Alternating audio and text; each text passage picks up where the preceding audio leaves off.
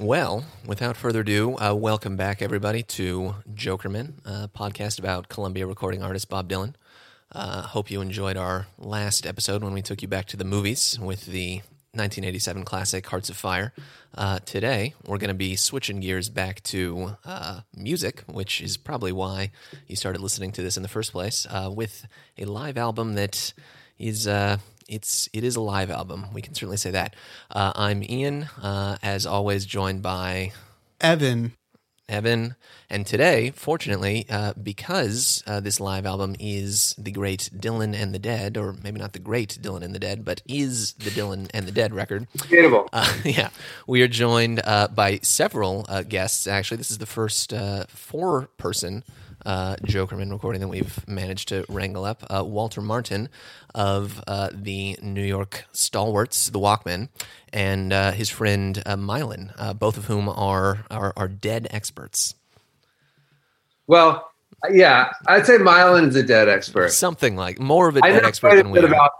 But you have firsthand Dead contact. I understand. I mean, I do. Yeah, he played with Bob Weir. Let's get that on the table just to start. We could throw that out there. Yeah, I did.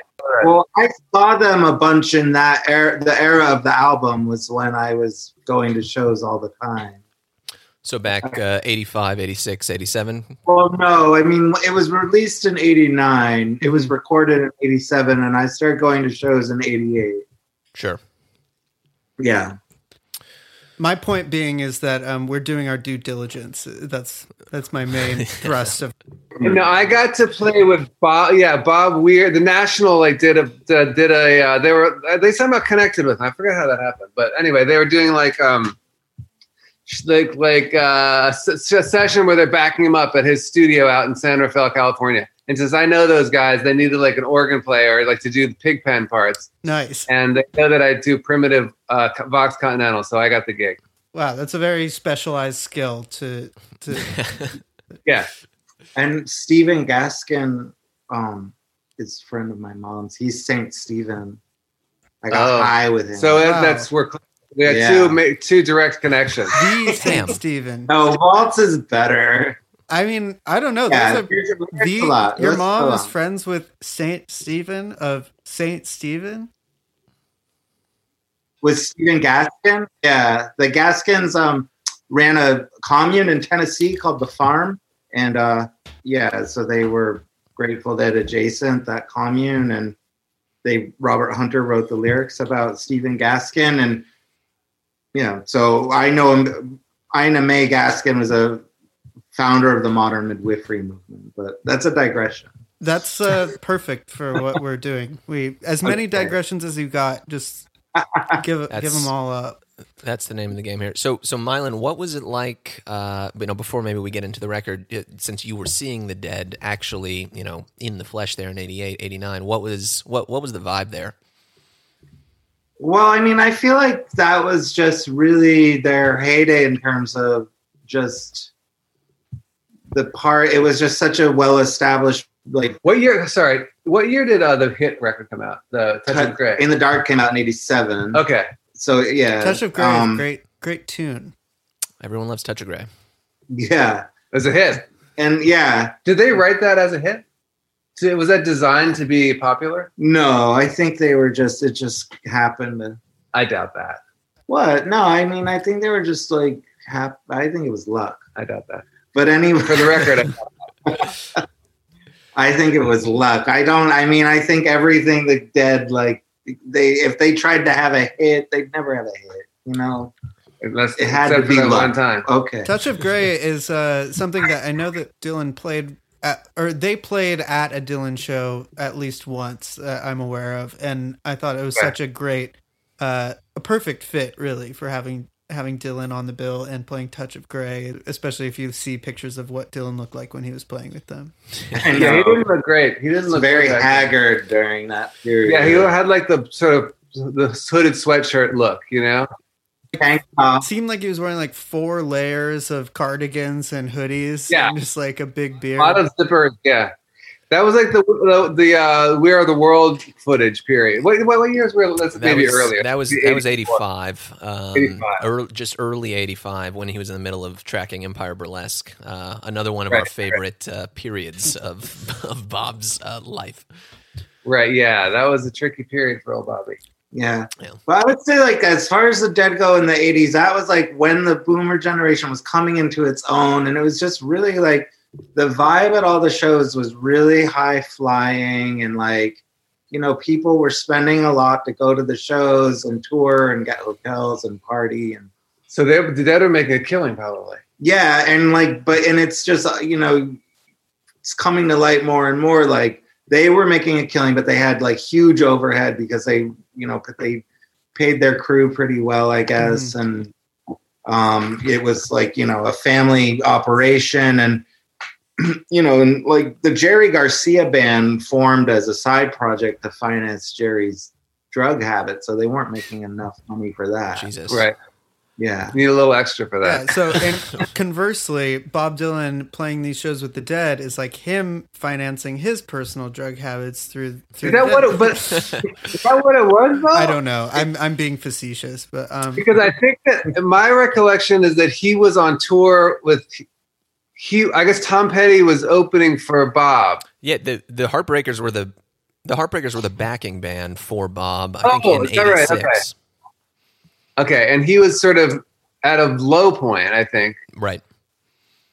You know, it was a long low point, I'd say, I guess. An extended lull. we've really just found ourselves in the last few episodes, and I think what is the consensus, like, bottom of the barrel. I saw Dylan in '89, and I thought I saw him in '89 really too. Hammered. It was when G.E. Smith was the band leader. In 89.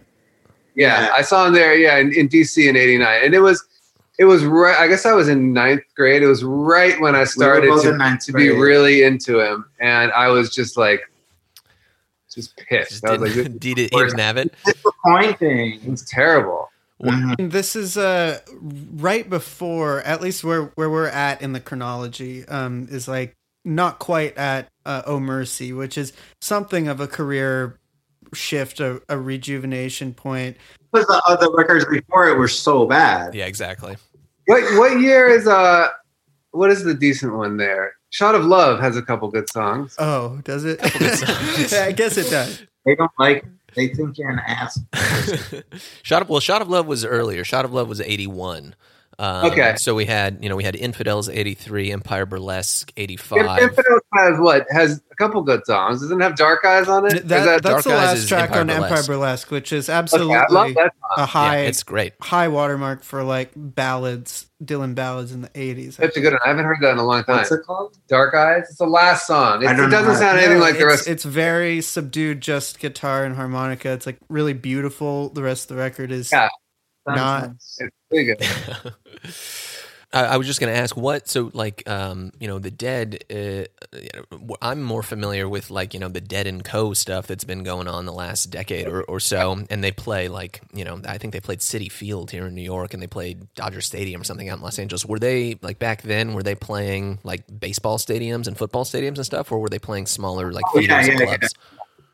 No, stadium. It was okay. But I mean, they would still play theaters. Like, I never got to see them on the West Coast, but it was like, you always try to see them at the Greek Theater in Berkeley. Like, that was supposed to be the best place to see them. But it's funny because one of the smaller places I did see them is here at Saratoga Springs Performing Arts Center. Oh, wow. And that was, I guess they had been like banned or something for a while. And this was their first night back in a long time in '88. Yeah, I saw them in '91 at RFK in DC. And I literally, this is not an exaggeration, I slept and fell asleep in the metal seats. I saw them on purpose? No, I was just kind of tired. Yeah, it happens. Was it a good time, though? Did you have a nice nap in the middle and then wake up and go, oh, I'm still I did here? not have a nice time. I had a nice time, I think, before we went into the show. And then the show, I had been to like the concert scene before, like to the parking lot before, like my high school friends, we just go out there to like hang out. And that was always fun. But going to the actual show, I would say was less fun. Yeah. That Were you? Did you take drugs? I don't know. Yeah. Probably. Who knows? I don't think you would have fallen asleep if you were on acid. I would just guess. That's true. That's Right. good. No, I was definitely not. It's kind of just in the air there, I would assume. You just kind of like naturally absorb some of it. It's something that really everywhere long space, that really long drum section. Space, yeah. Yeah. I was underwhelmed by space. That was always a drag, unless you were like tripping so hard. But yeah, they were playing stadiums back then. I saw them at Foxborough a few times. It was always better to see them at smaller places. You could always see Jerry Garcia band at small theaters, and that was why that was more fun. Right. I've always kind of been curious about the experience of going to a Dead show, because I've been to stupid, music festivals and shit like that. But like, he's going to a show, like seeing Dead at a 50,000 person stadium. Is it like, are you there to see the show on stage and like get into the music, or is it more of sort of like a communal kind of experience? That's what I was trying to figure out, because to me, like at that age, even though it was like the early '90s, it felt like their peak was so in the distant past that you were just going for the spectacle of the parking I would lot. be there and just like I would take a hallucinogen, and I would just hang on every note. You really? Yeah. I mean, that's kind of like the divide that I think still exists with Bob Dylan too, though. Like, there's not that people do acid at Bob Dylan shows, but like there are the people who kind of go for like just a very tepid nostalgia, and then there's people who go because they really are still in it. Right. Yeah, I mean, my experience with the Bob Dylan shows, I saw him in '89. I saw him, maybe 5 times in New York throughout the last 20 years, and it was always bad. It was always not musical and not rewarding at all. But just my enjoyment of the show depended entirely on how close I was to him and how much you could see him and like just look at him and study him, and that was the thrill. But then, I guess it was last year, maybe 2 years ago, I saw my friend Josh and I went and saw him at the Beacon, I was at those shows too. He was actually tremendous, he seemed so into it, and he actually sang melody, and it was very creative, and I was totally wowed by it. Yeah, those were fantastic shows. It's so funny to me. Like, that was the first time I've seen or got the chance to see Bob, and it was so funny to me to see like how like psyched up and into it like the audience wanted to be, most of whom were these like moneyed kind of boomers from Westchester, New Jersey, I'm assuming, and Bob is just giving them these like completely reimagined and like just a totally different kind of arrangements and versions of these songs that they can't even recognize, but they're still like they're trying to get into it as much as possible. And I think it's fucking awesome, but it's such a weird kind of like juxtaposition between what the people who were there expect from him or want from him, at least the, kind of the prototypical boomer fan wants from him, and what he's, kind of still giving to them when he's like 8 years old at this point. Anyone expecting to hear hits at this point? Yeah. I mean, Josh Weiss told me he saw him and like, people were like, play fucking Blowing in the Wind. Yeah, people definitely wait for that. It's so weird. Yeah. I think he played at the show I was at least, he played a relatively Tempest heavy set, which is pretty ballsy. I love Tempest. I'm a Tempest man. Yeah. Are you really? Okay. I really think it's one of his best, like his most interesting records in the last, in the modern era, the last 10, 15 years. Okay. It's so funny and weird. Over there in my. Does he always play Silvio live? I like that. That Traveling Wilburys. I don't know. Silvio was on. It was right before the Wilburys. Oh, I saw him play it. Oh, really? Yeah, that was my favorite Dylan live. That was the time I saw him when Daniel Lanois was in the band, but that was really small theater. That might make sense then, because Silvio, actually, we just talked about it on the last episode for Down in the Groove, was like partially written with the Grateful Dead, and I think they all like played on it. It was supposed to be like Bob's version of a Grateful Dead song or something. Mm-hmm. Yeah, I think Down in the Groove has a couple good songs, isn't it? a couple good songs. By pure chance. Yes. Couple. Yeah, One or two. emphasis on And couple. What year is the Blood Red Sky one? That's like 90. 90? Okay, 90? that's got. I know it has for a fact. It has one good song. I might have more. We're not there yet. No. Yeah. No. Like you just said, there's this urge that people have to want to go to Dead shows or to see Dylan. With a Dead show, it's like every few Dead shows you go to, your trip lines up perfectly with the set, and it's like a beautiful experience, and everything works out. With a Dylan show, every few Dylan shows you go to, he's engaged and you're engaged, and these are like the reasons why you come back. And the question that is before us today is specifically, I guess, about Dylan and the Dead, the live record. Does it capture the good part of either of those? That's the question. I would say no. I mean, Milan and I put it on. We listened to it just to a little refresher with my 7 and 8 year old daughters over breakfast. We listened to basically the whole thing on Monday morning. Everything affection I have for it is for like just the flaws in both parties that are so apparent. Right. It's like objectively not very good. I like it because I like anything by those people. Thought that, so we're going to go song by song? Yeah, we'll just go. I think there's only 7 songs on the record. Yes. So the first one is what? The first one is... It's Slow Train. Slow Train Coming. Yep. Yeah. Which, I mean, it's never been one of my favorite songs. Fair. No. You know? No. I always feel like that is the first, just because that record, I never loved that record, even though it's so early. But like, it just feel like between Desire and that is when he fell off. Is when everything changed. I like the keyboard player on Slow Train Coming, the album, but on like You Gotta Serve Somebody. But that's the only thing that's the best part of that record for me. And it's weird because like Brent Midland in the Grateful Dead, who was their keyboardist at that time, was a phenomenal B3 player. And it was like genuinely exciting when he'd fire up the organ with the Leslie speaker. And there's none of that on that record, which just seems like a missed opportunity. I don't think, yeah. Oh, go figure. I was like, I bet the organ's going to shred on this. Like, nope. It feels like a record of consistent missed opportunity.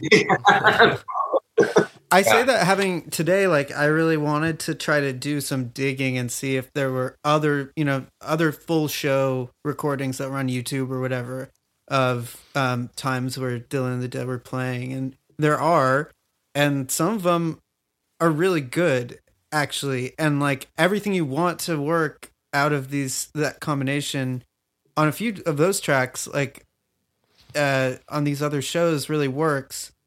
I thought I Want You was pretty decent, actually. Yeah. That was the only one that I could imagine actually, like, if it came on, like, not turning it off. But also just like going back to Slow Train, I mean, if they're gonna mine anything from Slow Train, I feel like a song like Precious Angel is like more of like a no-brainer for like a Dead Dylan collab, but like sure, yeah. That doesn't happen.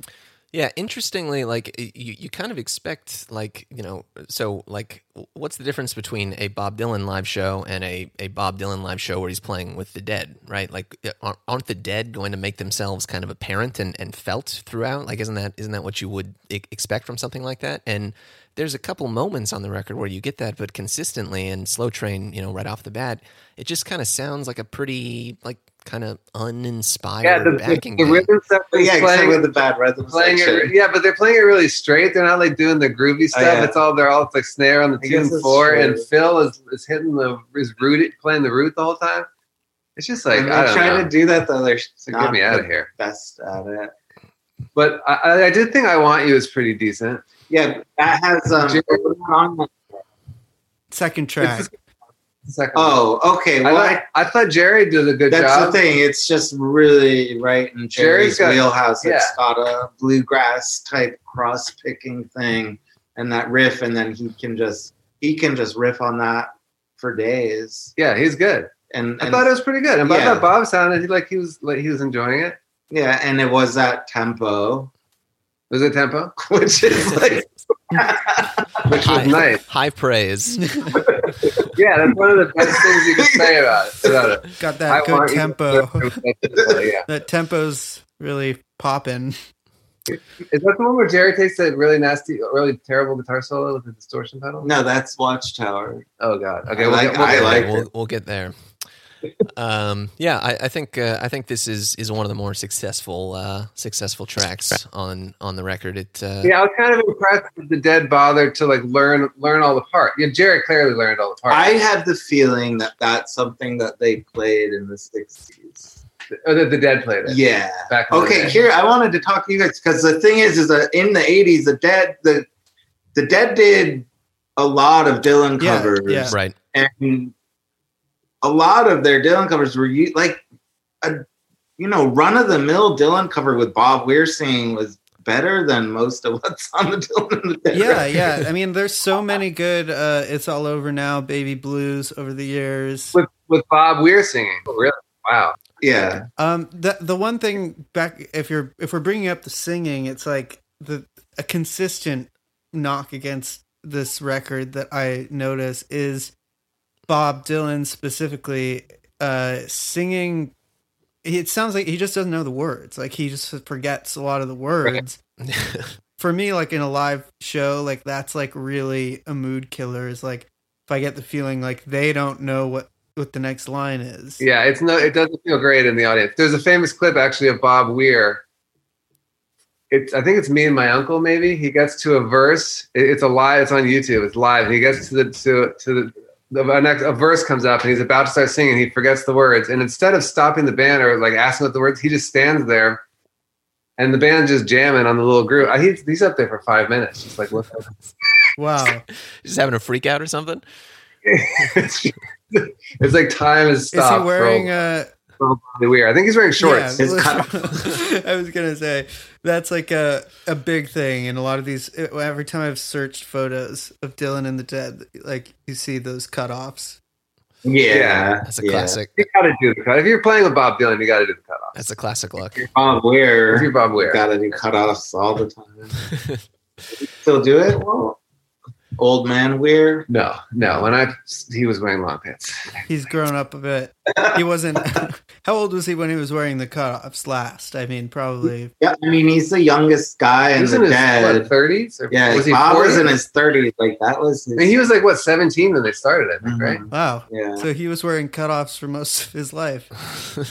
Yeah, I mean, it's funny because like when I was seeing them, then I was young. Like I was a kid. Cutoffs? Oh yeah, I wore cutoffs and like a Cosmic Charlie shirt. And...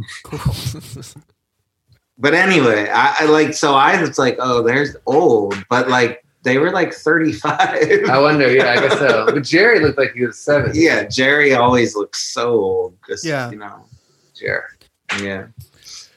So what we've got here with the next track is, I guess, what's called in Deadhead parlance a sandwich of sorts, where we have Slow Train, I Want You, and then Gotta Serve Somebody. So we've got two pieces of religious bread, and then in the center is a classic tune. Oh yeah, Gotta Serve Somebody. Yeah, and again, not one of my favorites.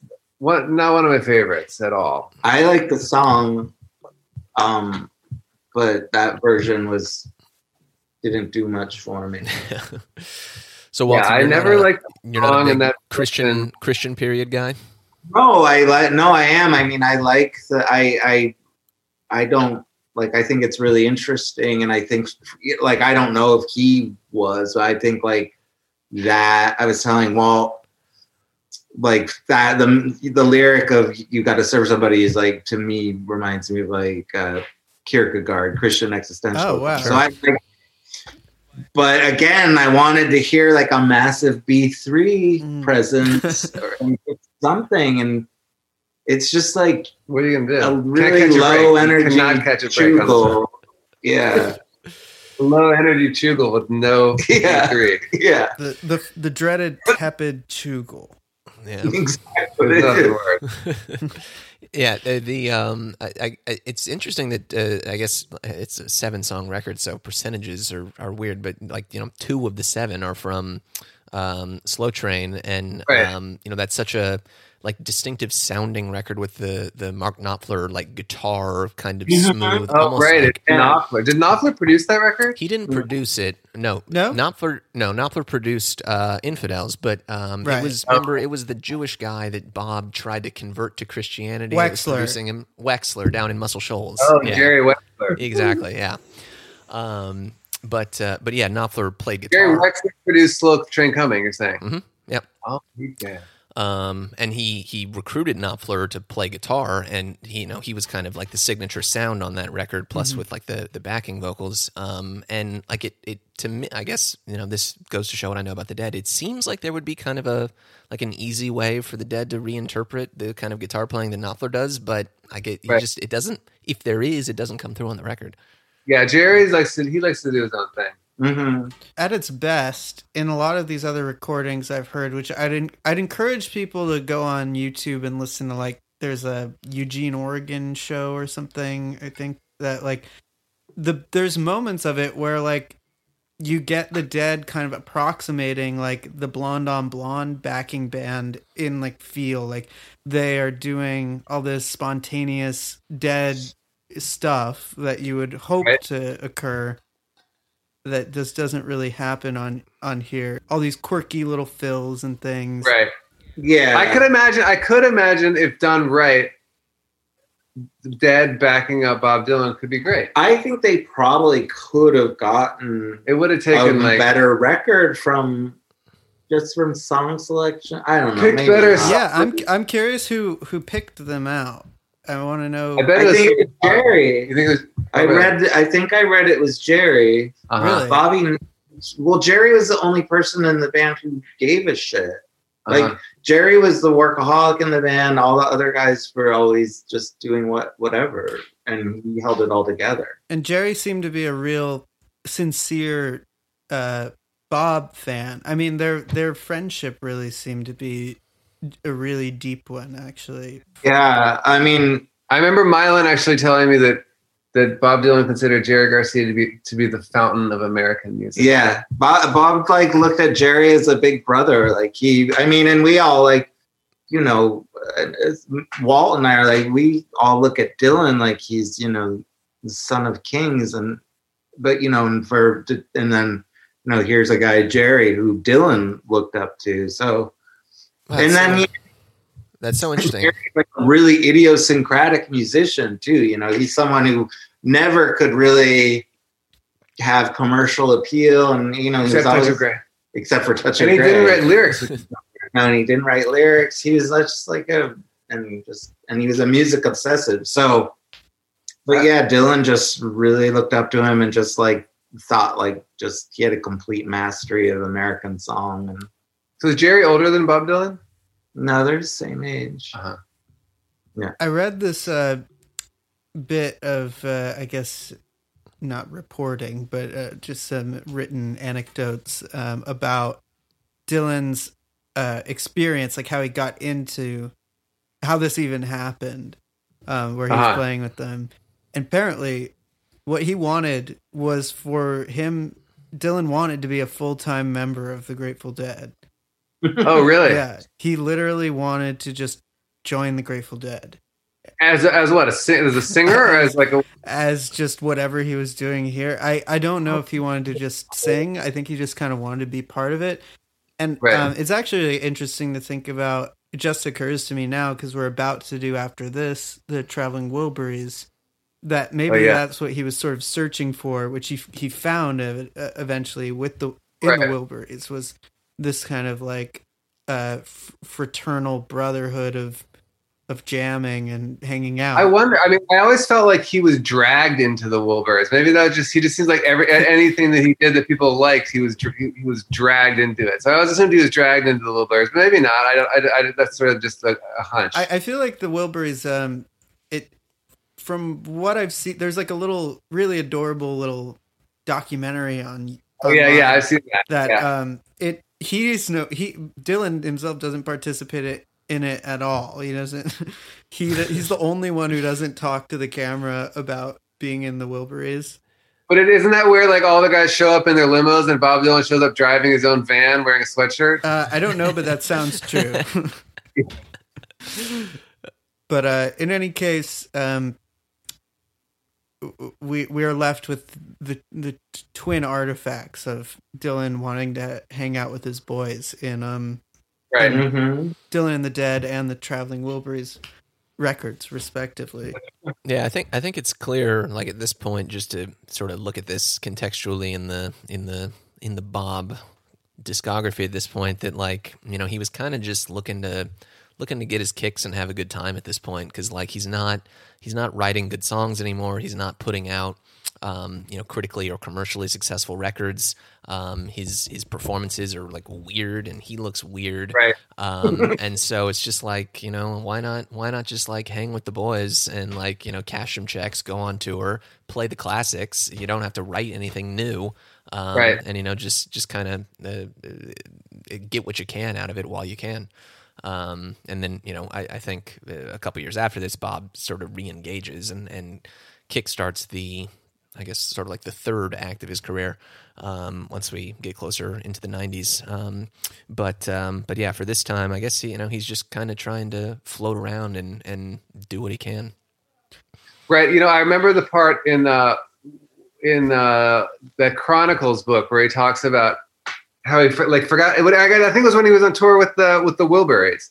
I know with Tom Petty, with the Heartbreakers. Yeah, we actually just read this. I think the quote that you're referencing last. Well, he was talking about like something about how he forgot how to sing or something like that. He's like, I didn't know really how to, not so much how to literally how to sing, but he's saying that he doesn't know how to really do anything with these songs. He doesn't. Right. Exactly. Like Yeah.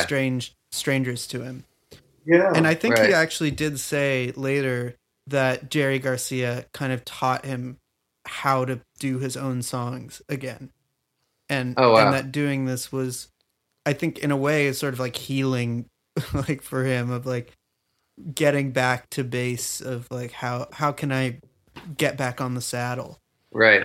And we're left with the album. I hope they're getting a lot out of it more than we are. Dylan and the Dead themselves got more out of it than the audience. In the audience, yeah, exactly. Well, they certainly got they got a decent check out of it. I think the record was quite successful. The fourth song, is it Joey? The next one is Queen Jane, approximately. Okay, that's not terrible. That's not terrible. Yeah, because I was like, did Phil fuck it up yet? Did Phil fuck it up yet? And well, it's like, I think I went up and picked up a pizza. Yeah, Phil held it down. The bass line. It was fine. It was good. I mean, I would never. I Want You category. I think it's slightly worse than I Want You, but that was in their repertoire too, with Bob Weir singing, so they knew that one better. Okay, yeah, they seemed to pretty decently rehearse on that. It's fine. I mean, I'll never have a hankering to hear it as long as I live, but but they got through it. They got through it. At the end of the day, you just got to get from beginning to end. The tempo is decent. Yeah. Are any of these songs that are played like either of your guys' favorites? Do they actually? That one's one of mine. Jane is one of mine. Is one of yours? Yeah. I mean, I think my list of favorites is very long, but that's definitely among that in that list. Yeah.